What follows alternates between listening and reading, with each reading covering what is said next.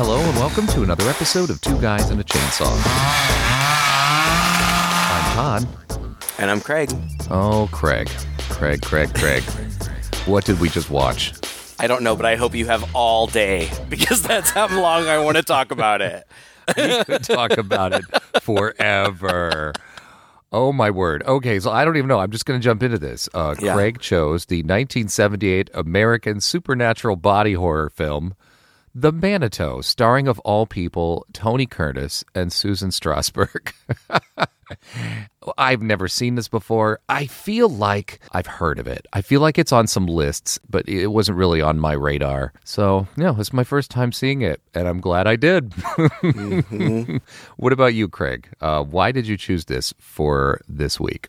I don't know. This isn't the type of movie I usually watch, but I was looking for something to watch just for myself, and I went to Shudder, and I was just scrolling through, what's new.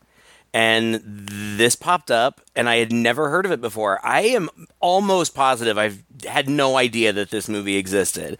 So I clicked on it, and I read the blurb, which was really short, but kind of intriguing. So I scrolled down to the viewer reviews, and I really usually like the viewer reviews on Shudder because they're brief and they don't usually spoil things. Like, people are polite and don't spoil things. But people were like, guys, watch this movie.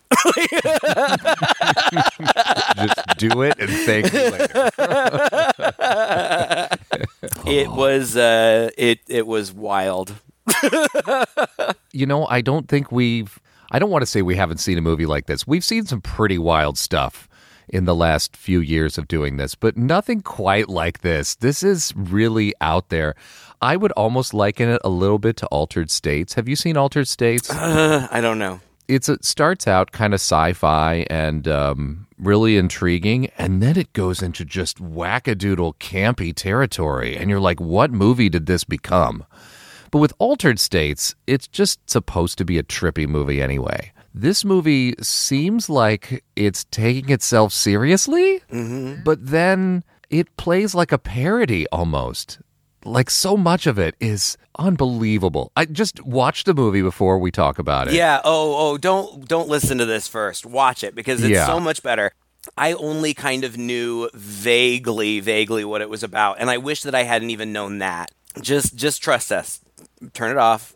Come back. All right. Welcome back. Welcome back, friends. I see what you're saying, because it's just so weird, but it doesn't feel like parody, I guess, because they are taking it seriously. I don't know. Yeah. The movie is just so bizarre. Like, it's bizarre tonally. At first, I thought that I was kind of maybe watching like a 1930s farce. Tony Curtis in the beginning. And there's so much story. I took 400 pages of notes on this movie because I gave up. I went to the Wikipedia. I went to the Wikipedia page and I realized that the plot summary of this is like 2 pages long. So I'm like, okay, I'm just going to refer to that while we talk, because, oh my God, the story goes all over the place. And it's crazy, and it jumps right into it, and it just keeps going. But it's weird tonally. So the first thing that we meet this woman named Karen, who appears to be the protagonist of the movie, and she's going to the doctor because she has this new tumor on her neck that just appeared a few days ago, but it's getting big, and he checks it out, and she says just casually, well, it kind of moves sometimes. It almost shifts, as if it's as if someone were trying to turn over and get comfortable in bed. How often does that happen? Well, maybe 4 or 5 times a day. Okay. Doctor's like, all right, whatever. They're looking at the X-rays, and they're like, looks an awful lot like a fetus. Huh. That's weird. Okay, new character. Then we move to Harry, played by Tony Curtis. And again, I guess just Tony Curtis's popularity was waning because he was getting older, so he wasn't getting as much work. That's the only reason I can think. why he was doing this movie. He is doing his best, by the way, in this movie. I mean, he is really he is the straight man to all the nonsense that is happening around us. And he's The straight man. Oh my gosh. If he's the straight man, seriously, he is a fake mustachioed psychic who gives tarot readings to rich old ladies. right. And he wears a cape Yes. and a fake mustache. And he fake dances mustache. for them. Mm-hmm. Oh, that's silly. I was like, what? It is silly, but I didn't understand. I'm like, what movie is this? Is it a Right. comedy? I'm fine with it if it's a comedy. I just didn't know it was going to be. But then it's really not. Like, No. I'm going to talk about this movie like I'm criticizing it. I'm not. I loved it. Like, I Yes. loved it. Loved it. Like, I was a little concerned for the first... third, maybe even almost up to half. But once it got to the seance, I was in this. Like, this is my kind of movie. I The was so into it. seance. Oh my God. What is going on here? Oh my word, this is nuts. God, he's a psychic, fake psychic. It makes no difference to the plot of the movie at all. No, it doesn't make any difference. It's just character building, I guess. But, like, he's a fake psychic, except, I guess, now his tarot readings are actually working. Mm-hmm. Well, it's because it turns out he and Karen used to date, and she calls him. It's like, I know it's been a long time, but I really need you. And he's like, okay. So they go to China and walk around the gardens for a while. But they immediately are back together. Fall back in love, I guess, yeah. This very night, they end up back at his house, I guess, in bathrobes. Like, just lounging around in bathrobes. As you used to do in the, 1978. I guess. And while she's sleeping, she's uttering some phrase. It's Pana. Oh, even the phrase is stupid. Pana witchy solitude. It sounds so There's witchy stupid. in it. Oh God. Oh, God. Which upsets him a bit. This becomes a major point of the movie, is that he just needs to know what this means and why she was saying it. And he investigates all over the earth. He asks everybody he runs into on the street if they know what that means. Pana witchy solitude. And the funny thing is half the people that he says it to turn around and go, wait a minute, what did you just say? As though it's meaningful to them, but they're too afraid to tell him why.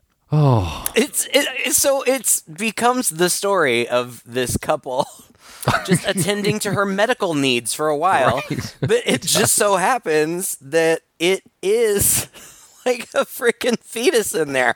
Like, and when they are going to try to cut it out, and there's like we're witnessing the surgery, and when the doctor goes to cut it, she opens her eyes, chants, and the doctor is psychically forced to cut himself.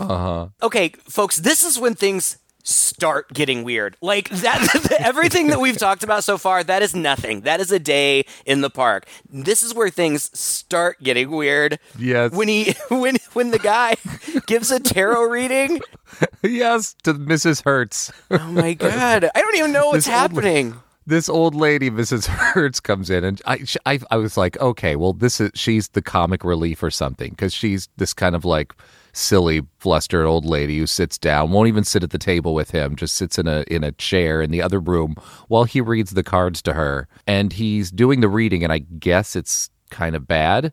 It has because I think obviously, with these psychics and things like that, they're always telling you things that make you feel good. And so He's pulling up these cards and he's trying to make her feel good like he normally does. And he's really overdoing it. But it keeps coming up bad. So he's like, oh, let me just do that again. Oh, let me just do that again. And as she's watching, suddenly her face just kind of goes bug-eyed. Her mouth opens. She starts chanting stuff, gets stiff, and then stands right up. This older woman who needed help into the seat stands right up.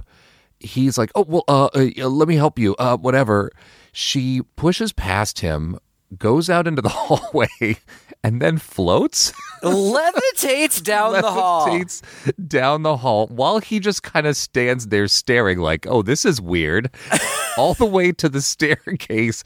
And then I have never seen a stair fall stunt like this in my entire life. I've seen a lot of people in movies fall down the stairs. This woman takes out the entire banister on the way down. Oh, my gosh. Just her body rips through each one of those wooden balustrade, whatever you call them, like they were made of balsa wood. Which they probably were. I was like, oh my God, this is intense, right?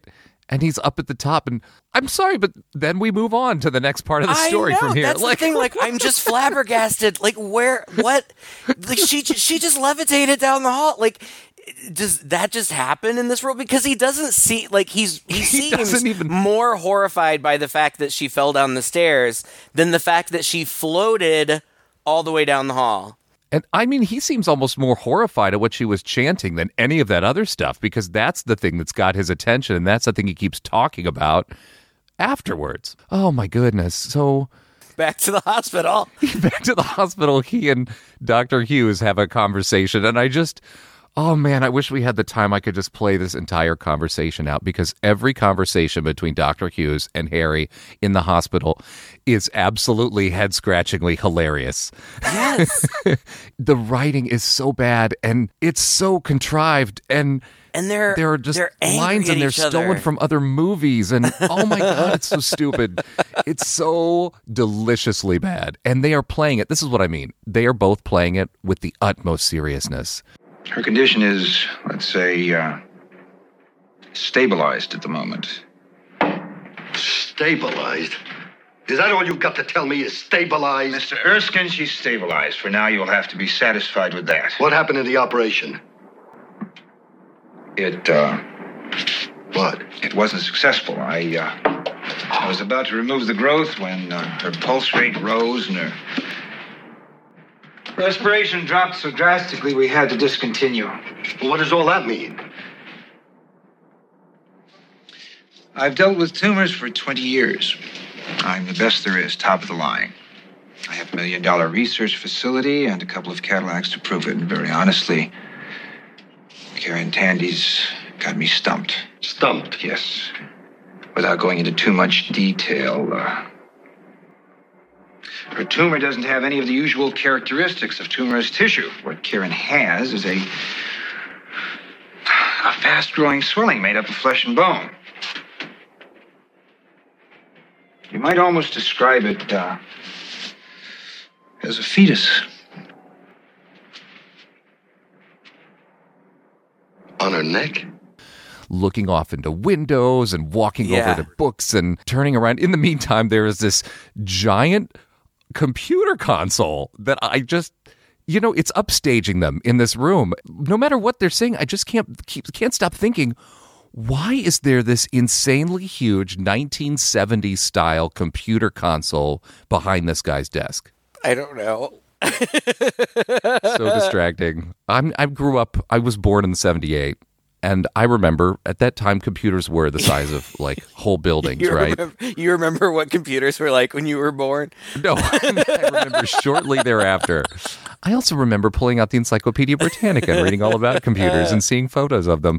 But nobody had anything like this in their office. It was so hilarious. I'm like, well, that's clearly going to come into play at some point, because if it doesn't... Oh, it does. No, it's great. It totally pays off. I mean, I don't even know, like, what else. Okay, so they keep talking about this thing. Like, they just acknowledge, oh, well, it is a fetus. Like, and it's growing really fast. So that's always kind of in the background. And Harry, like, when Karen, I guess, is well enough to listen, he repeats that chant to her, which, like, causes her to like scream like a lunatic. So then Harry, I have her name here. I have no idea who she is.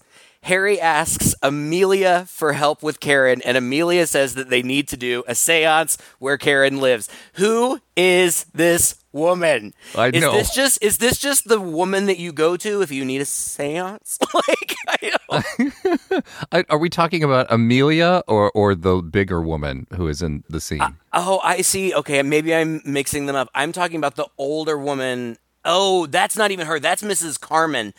Oh, gosh. I don't know who Amelia is either. Amelia and her partner MacArthur have like a pirate shop, I guess. They're dressed like pirates. I guess sailors, old-timey sailors. And they have a shop that I thought initially was supposed to be like a shop of mystical occult type things, but on the inside it's just a bunch of fishing nets and paraphernalia from ships and things. And that's hilarious. I had completely forgotten about them because really they're just like the Scooby Gang. Like they're just there to do research. like yes, that's the perfect way to describe it. They're Oh just my goodness. around in case you need to do research, and then they are right on top of that. And they don't really bat. It's like, they almost know what he's talking about. He's like, I think there's something. And he makes so many leaps of logic. You know, this is one of those movies where the characters figure out exactly what is going on, which is the most bizarre thing that could be going on. With next to no clues. It's just suddenly, and then it's not like, let's call the news reporters, let's call scientists, let's call the police. It's like, no, let's just treat this as a given and talk to my other friends who are also going to treat it as a given. And we're all just going to do these silly little things to try to, I guess, exercise that. Why did they decide they needed a seance? I don't know. Because Amelia said so. Was it because of the chanting? Did she recognize the chanting as being? Maybe. I don't know. They still haven't figured out. They haven't figured out what it is yet, I don't think. Mm-hmm. They do soon. And again, it's just like, oh, well, yep, that's what it is then. But so Harry, Amelia, Mac, who, whatever his name is, he's Amelia's guy, and Mrs. Carmen, this blonde older lady, do a seance. Which, by the way, we have no idea who this woman is. She just suddenly shows up in the group and is led downstairs. Seriously, I was hoping that you would I No? thought surely I missed something. I don't think so. Okay, He's just there all of a sudden. Maybe, he's like a psychic. Maybe he knows psychics. I don't know. But they do this seance, and I loved this scene. It was so good. This is the best seance scene I've ever seen in a movie. To describe it as good, I don't even, I just don't have a better word. I was on the edge of my seat. I was like, oh my gosh, this is the best seance. I was all in on this movie when this happened. Oh. So all in. The spirit first starts talking through the old blonde lady. But then, and that's what I expected. I've seen a bunch of seances in movies. They're always pretty much the same. The table shakes and the wind blows and the glasses shattered. You've seen it a million times. And this does that, but it also goes all in, with the lighting. The neon color light, yes, and they're lit from down low, so that the shadows are going up their faces and stuff. It looks, I love it. Mm-hmm. But then, out of what looks like a big poker table, starts to come out. I hadn't noticed anything unusual about the table before, but when they do a close-up on it, and I'm sure that this is just special effects, but it's as though the surface is liquid, and this head starts to emerge out. And the head comes all the way up to its neck, and then the head talks to them. And they all just stare at this well, good, this is what we were expecting to happen. And then they ask what it wants, and it speaks incoherently and then goes back away. What do you want with Karen Tandy?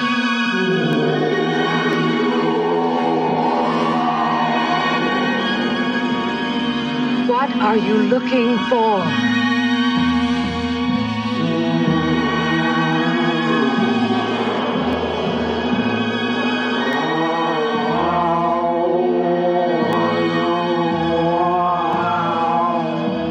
It just showed up to hey, it didn't help tell them anything. No, nothing about this helped them. No, but it looked awesome. I loved it. And then the window blows open and storm lightning strikes and blows up the table. Breaks it in half. They go flying around the room. Oh, man. It was insane. And then here is the leap. Somebody says, that head kind of reminded me of something. And Karen gives me, who was it? One of them is like, it kind of reminded me of like a cigar store Indian. Maybe a medicine man. And they're like, okay, that's our next clue. I think you're onto something. This is truly Scooby-Doo. It really is. Oh, so then they go and they visit Dr. Snow, who is Burgess Meredith, being so Burgess Meredith. Oh, yes. Delightful. Oh, yes. It's just a Burgess Meredith cameo for the sake of it. Like, yes. And it's great. Dr. Hughes called you and told you that the tumor on her neck is definitely a fetus. Now, all I want from you, sir, is some kind of an explanation. No, you're talking about my book. Now, what I wrote in my book, pardon me, was purely a... Well, it's not here. It was purely a legend. It was a legend about a medicine man who was reborn in 1851 in the upper Missouri among the Hidatsa tribe. It is a case with very little documentation, but it had to do with a young Indian girl who developed a swelling on her arm. I love Burgess Meredith. I love him. He's sort of like the Robin Williams of his time, just very much more muted. He's just kooky, and I feel like the directors just go, and action. Right. And just let him do whatever the hell he wants to do. Because that's what this scene felt like. He's going through, and he's like this aged man, but he's an anthropologist, I suppose. And he's the exposition, is what he is. Yes, he's exposition man. Wanders through the place and is like making comments like, oh, I really need to clean this, or oh, this is dusty, or he's saying this very matter-of-factly, like, oh yeah, this can happen, you know? Mm-hmm. Ancient Indian medicine men, their spirits will grow within people and eventually grow to full size and be born out of them. Then they wander upstairs to his attic. I guess it's his attic. It was almost like a whole second floor on the house, I think. But there's this giant cobweb across the staircase that they have to push away. Oh, I didn't even know. It's so comical. It's like they just walked onto the Munsters set, you know, and borrowed it for this. And he wanders and pulls out a book. And does he tell him about the Manitou at this point? He tells... what's his name? The main guy asks him about Hannah Witchy Salad Tooth again. Yes. And finally, Burgess Meredith can tell him that Hannah Witchy Salad Tooth is a language of an extinct tribe, and it means my death foretells my return. Thank God we waited 45 minutes for that payoff. I don't know that I could have waited much longer. And what did they get from that? Just that.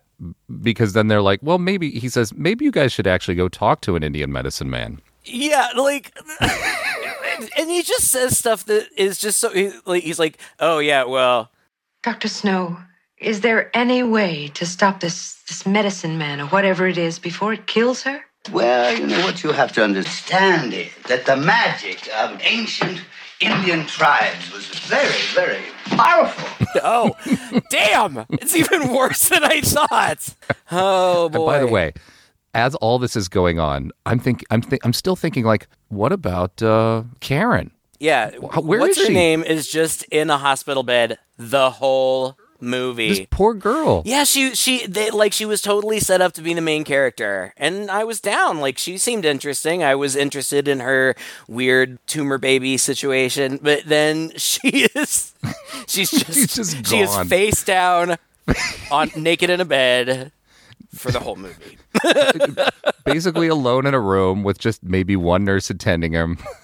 With this woman with this giant baby apparently growing in her back. They keep showing like close-ups of just like her back, covered with like a hospital thin blanket, and it just keeps getting bigger. Like the lump on her back just keeps getting bigger and bigger. Uh-huh. Oh, it's about to get so good. Oh man, what do they do? Then they go meet John Singing Rock, an actual medicine man played by not an Native American.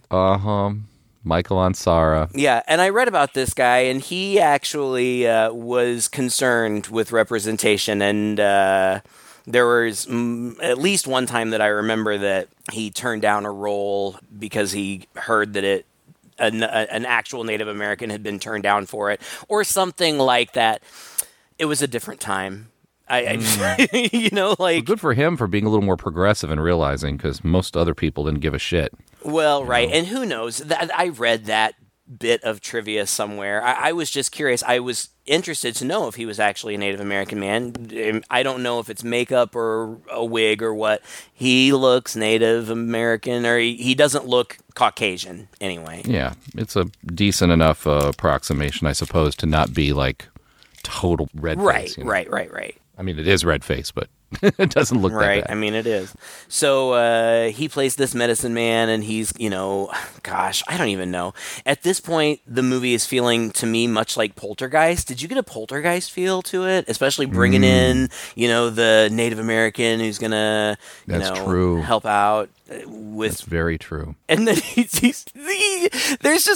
tells him all of these things, and of course, as we're hearing them, we're learning them too. And he's like, the Gitchy Manitou is like Indian Jesus. He literally says that. Yeah, and there's the Manitou, and then there's the Gitchy Manitou, and then it turns out that everything is Manitou. It's including a gun. A gun can be a Manitou. Machines, computers, electricity, everything.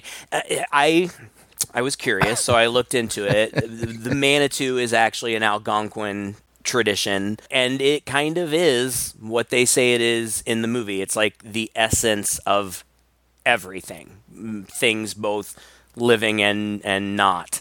It's in everything. So I mean, they're drawing on a real thing. This is based on a novel, by the way, and now I desperately want to read this book. Yeah, me too. And it's 10 sequels. What?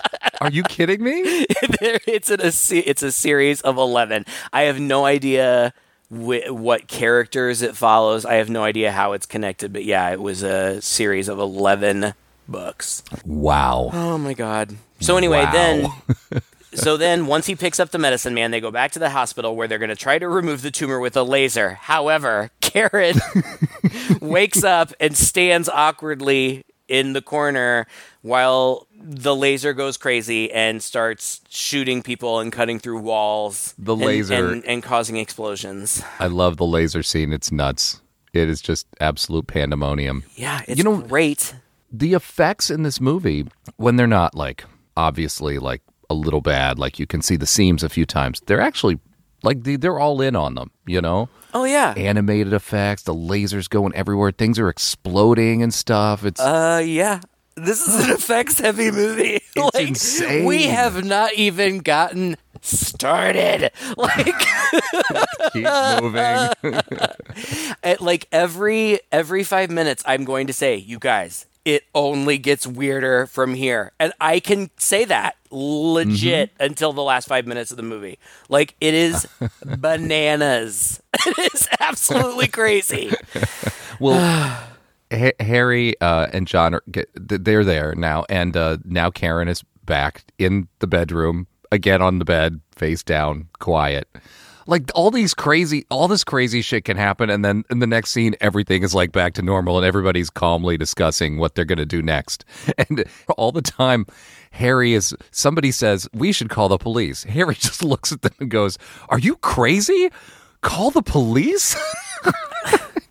And gives some, I don't even know what his excuse is. I don't either. Anything. None of it makes any sense. It's just going to be these 4 people dealing with it, basically. Yeah. I mean, when I say none of it makes any sense, I say that a lot about movies, and that's when things like just don't connect. Like, things do connect in this movie. There's an explanation for everything. As far-fetched and crazy as it may be, they go out of their way to explain everything. Yes. What doesn't make any sense is how the people react to these situations, as though like it's really not that strange. Like, man, I mean, this sucks, but it's like But let's figure it out. Nobody's perplexed about this. Like, well, I guess that's just the way it is. Oh, it's crazy. It reminds me of like a 50s B movie, some black and white 50s B movie, some sci-fi thing where these crazy sci-fi things happen. And then the scientists kind of retreat to their study and pull out pipes and start casually discussing the science of it all. There's just these huge breaks and all these crazy action scenes where everything's back to normal. And they're all like, wow, that was weird. I'm even more concerned than I was before. But we can't call the police. What are we going to do now? And what they decide to do is John is going to kind of exercise or try to contain this. I mean, I guess he realizes it's going to be born. Right. So we got to contain it. And of course, the doctor's totally willing to go along with this. And he draws a circle. He's like, all right, first we need to draw a circle of sand around the body. He draws not even a full circle of sand around the body. The bed is pressed up against the wall. Yeah, and I guess the true. wall is as good as sand for this spirit. He makes this big deal. Nobody break the sand barrier. Nobody touch it. Nobody mess it up or anything. But yeah, it's more of a U shape that stops at the wall. And then he talks to the spirit. I think Karen starts talking and... I'm mightier than you. Your medicine is of no consequence. What is your name? Your wife, Miss Cormacus. Leave the white's little brother from the plains. Do not help them or die.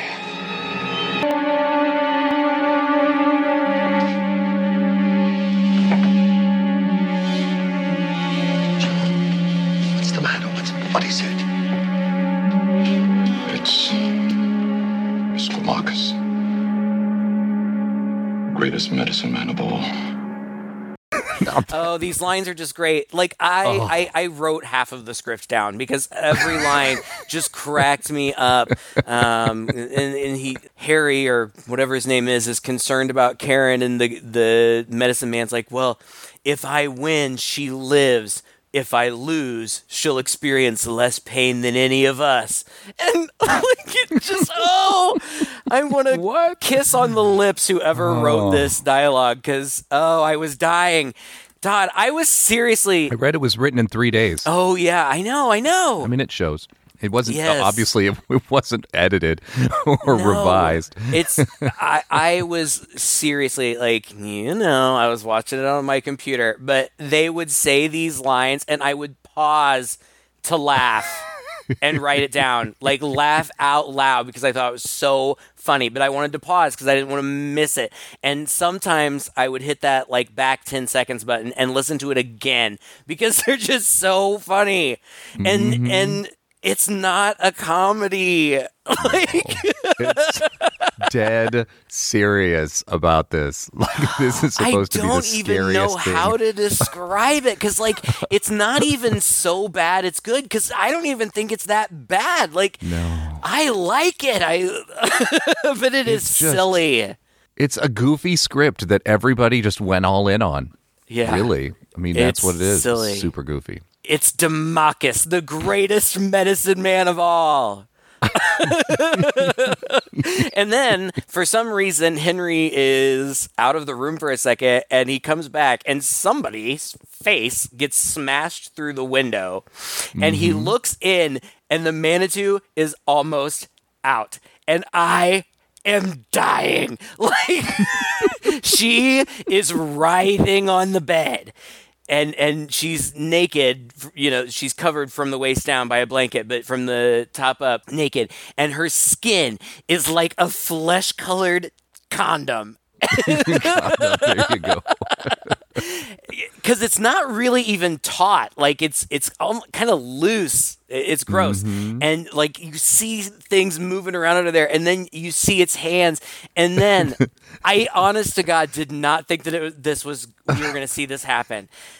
An arm starts to come out, and I swear to God, like I am freaking out. I am like bouncing in my chair, and then it cuts away for a second, and then it cuts back, and the Manitou like flops out onto the floor and starts pulling, like army crawling, slithering around the floor, and then Oh my and then God. it kneels and prays, and I'm there by myself, and I out loud, "Is that a little person?" And inexplicably, it's a little person in a little demon suit. Yes. Like, maybe it's not fully grown yet. Like, maybe that's just the size that the demon comes out, and it'll get bigger later. It was just such a shock to me. I know. And the creature costume makeup, I love it. It's actually pretty It's slimy and great. I loved it. It had that look like kind of they took all that care and like the Wishmaster to give the demon's face those kind of like high cheekbones and kind of angular features, and also like he had a couple contacts in, I suppose, like a yellow thing, and they get these close-ups on his eyes a lot, looking left and right because he can psychically manipulate things, and there's the body of the dead orderly or whatever in the corner of the room, which then gets up and comes towards them like a zombie to try to attack. You know, the other funny thing about this is that people are dying and they just leave their bodies there. Nobody ever runs to try to help them to see if they're still alive. No, and this is in a hospital. Yes, it's literally in a hospital, and like there has been a corpse since this man's head went through this window. There's been a corpse in the corner of this room for like a good hour or two that nobody has touched, except at one point the doctor had said, we should put a sheet over him. He didn't say we should check to see if he still has a pulse. And this is the guy who gets animated and comes towards them. Yeah. I don't remember what happens. They just kind of like... At the last minute, somebody shoots it or something. I mean, it's There's another a nurse. suspenseful moment with no real payoff. Yeah. From this point forward, this is the form of the Manitou. This little person in a suit, and I love it. And I looked it up, and the Manitou was played by two little men, and they both have worked a lot in the types of roles that you would expect, like Star Wars. One of them was a dink in Spaceballs. Oh. Love that movie. You know, when they dink, dink, dink, dink, dink, dink. Bing. Yeah, one of those guys. Yeah. And one of them, and I don't remember which was which, but one of them was the blob operator in Weird Science, which I choose to believe means that he was the guy in the Chet Shit Monster. Oh. But you can look at those guys' resumes, their IMDb profiles, and they work all the time. All the time. They're still working. And I love this. Like, it was unexpected. I expected it to be huge, like some giant beast bursting out of her. No, it's just this little guy. But he's super uber powerful, and I don't know if you want to talk about things in sequence, but from this point, things just are nuts, and everything that from this point, things are nuts. Yes. Everything that happened was just almost brought a tear to my eye. The thing that I think is crazy is that as soon as they summon this demon, and he stands pretty patiently, I guess, by the foot of the bed for most of the rest of the movie, although a lot of time passes. Yeah. So much time passes that eventually they leave the room for a while, and just stand down the hall and smoke some cigarettes, trying to figure out what they're going to do next, or waiting for something. There's an ancient Indian demon just birthed out of the back of this woman's back, caught in this chalk circle or whatever, and you just put another orderly there to just watch the door and yawn for a while. Yeah. I just kept thinking, what about poor Karen? Have Nobody they just cares. completely written her off? She's in the circle. There's nothing they can do. It's like nobody even mentions this. Nobody's like, I'm worried about Karen. I hope Karen's okay. She's such an afterthought. Yeah, until the very, very end. This is also they they go to extreme lengths to make sure all the puzzle pieces fit, because they tell us at this point that everything has a Manitou. Yes. Even man-made things. And so you have to be careful, because the Manitou can use Manitou to like manipulate like police guns and stuff like that. So we know that now. He skins the orderly and then makes a lizard appear. That's my favorite part. That's the part that I was trying to get to. Somehow the Manitou breaks the circle, like psychically, and then he chants to summon a demon, and it is a ghost lizard, and it is just like. It's a ghost lizard. It's literally it's just like kind of superimposed over him. Like you would have to explain. Like they put another film over this film, right? Or something like that. It feels like in one or two shots, it looked like the Pepper's ghost illusion, where they were projecting it on glass in front of them. But then there's clearly a composite shot with the doctor's hand gets bit by the ghost lizard. Yes, and then they say, I don't know what spirit he'll summon next. I have in my notes, Manitou chance to summon demon, ghost lizard, ! This is amazing, !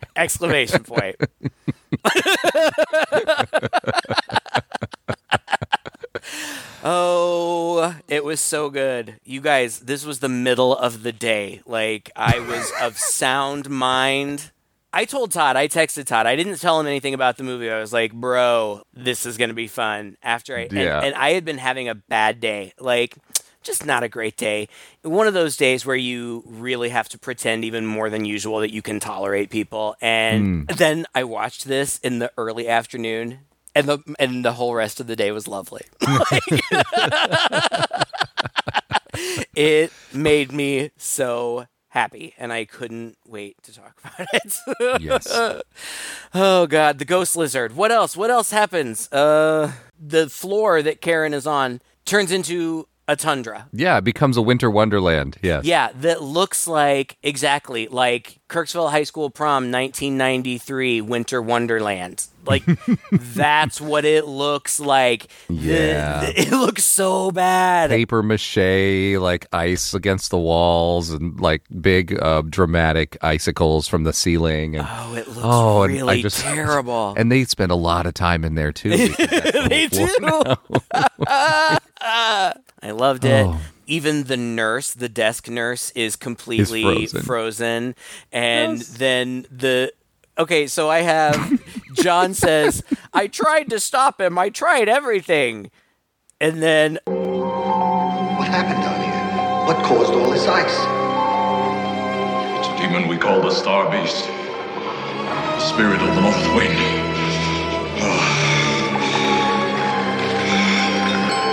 Afraid he's preparing the way for some greater demon. What?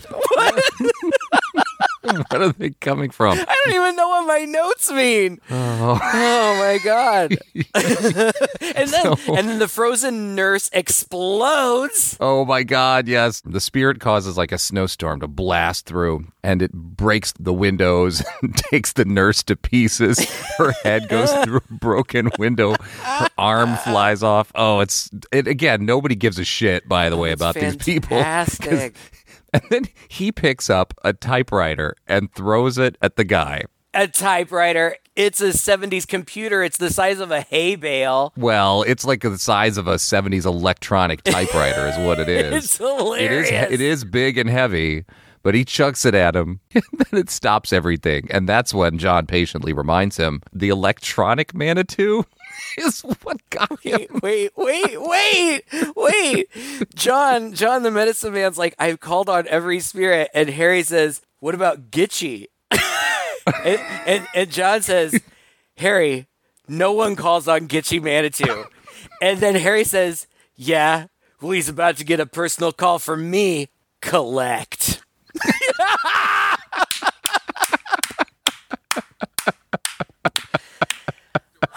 And storms out of the room. Oh, I just love it that when he threw the typewriter at this guy, at this thing, that's what stopped everything. And the explanation was, well, it's the electronic Manitou. You know, there's a Manitou in everything. And you know, and he keeps saying, well, don't anybody bring the police. What are you, crazy? I'm thinking, bring the police. Bring the police with all their guns and let the bullet Manitous take this guy out.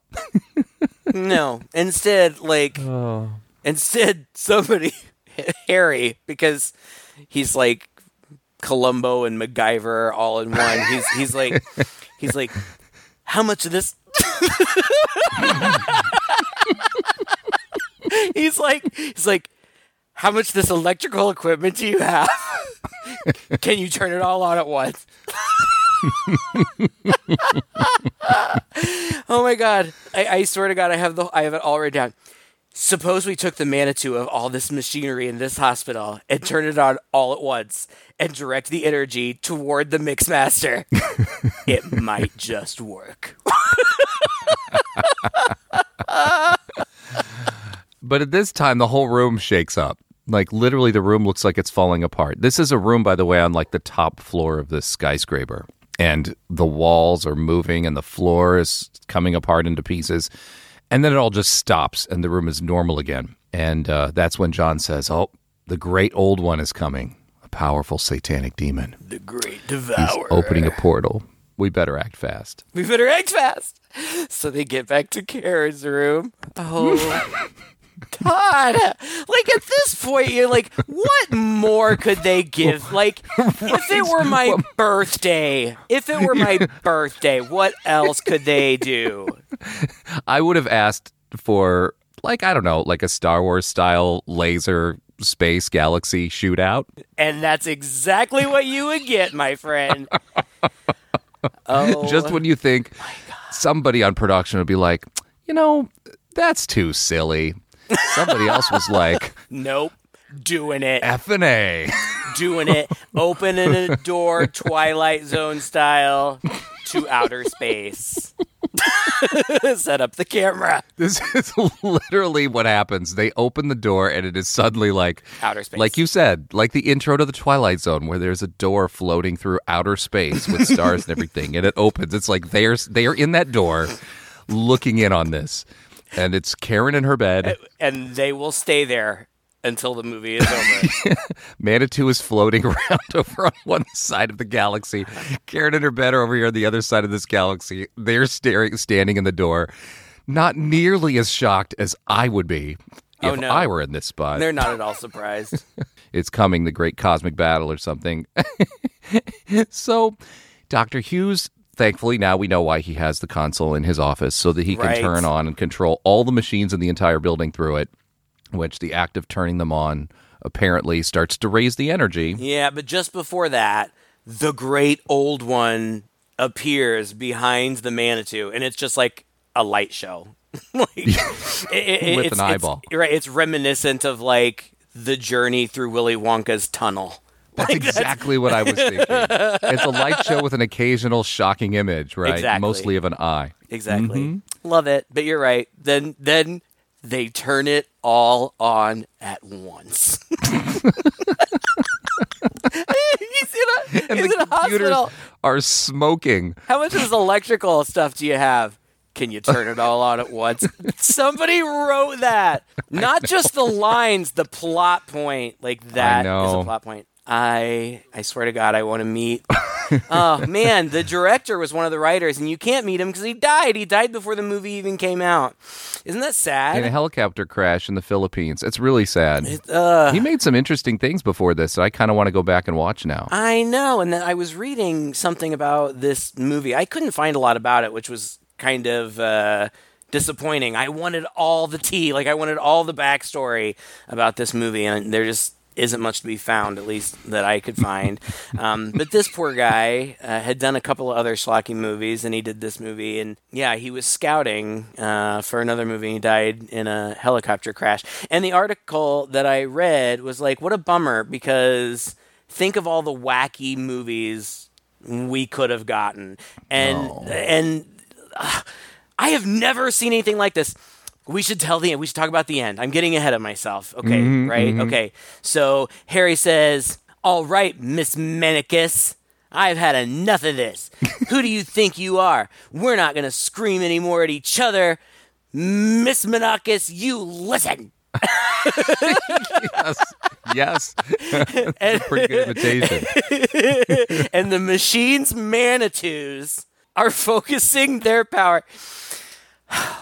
Karen finally gets her moment. At first it seems like it's not going to work. Like it seems like, oh no, the machine's Manitous aren't on our side. But then the machine's Manitous start working for them, and apparently, like, Karen talked him into it, I guess, because now all the machines are focusing their Manitous through her. So she sits up in bed, naked from the waist up, boobs out, looking banging, looking like she just got a blowout. She is fresh out of the salon, looking hot, and they focus all their power through her, and she shoots a laser beam at the Manitou. She shoots lasers out of her arms. For a while, actually. There's a lot of lasers shooting out of her fireballs. There's all kinds of stuff going on. There are meteorites. There are meteorites coming at them. They're literally dodging meteorites, which she's shooting with her lasers. Oh, man. And then the Great One shoots fireballs at them, but Karen hits it with her lasers, and her power goes through the big space eyeball, and it blows up. Like the Death Star. Yep. And then Harry and Karen embrace.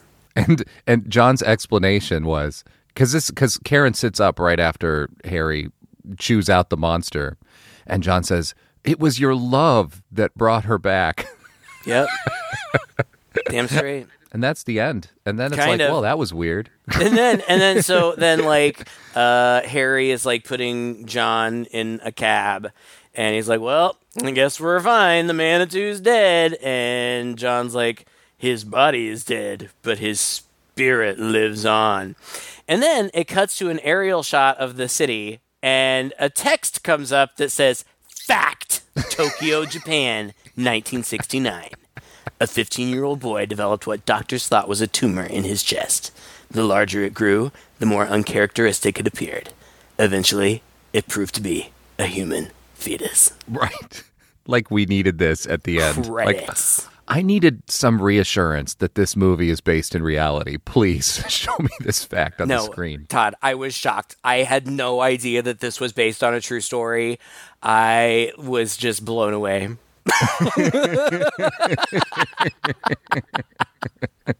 Right. Wow. I'm glad that they saved it for the end, because I would have been skeptical otherwise. Mm-hmm. Mind blown. Oh, man, alive. I tell you what, this is one of my new favorite movies. Mm-hmm. I don't say that very often, but this movie is fantastic. This is right up there with Blood Rage and Uninvited as far as I'm concerned. Yeah, okay, so for me it would be like, it rivals for me Death Spa. The difference is Death Spa was intentionally silly. Right. And I don't think that this one is. They're just different. Love them both. I don't know, there was another bad movie The cat on the boat, The Uninvited. The evil cat in the cat on the boat. That one too. I really like that movie too.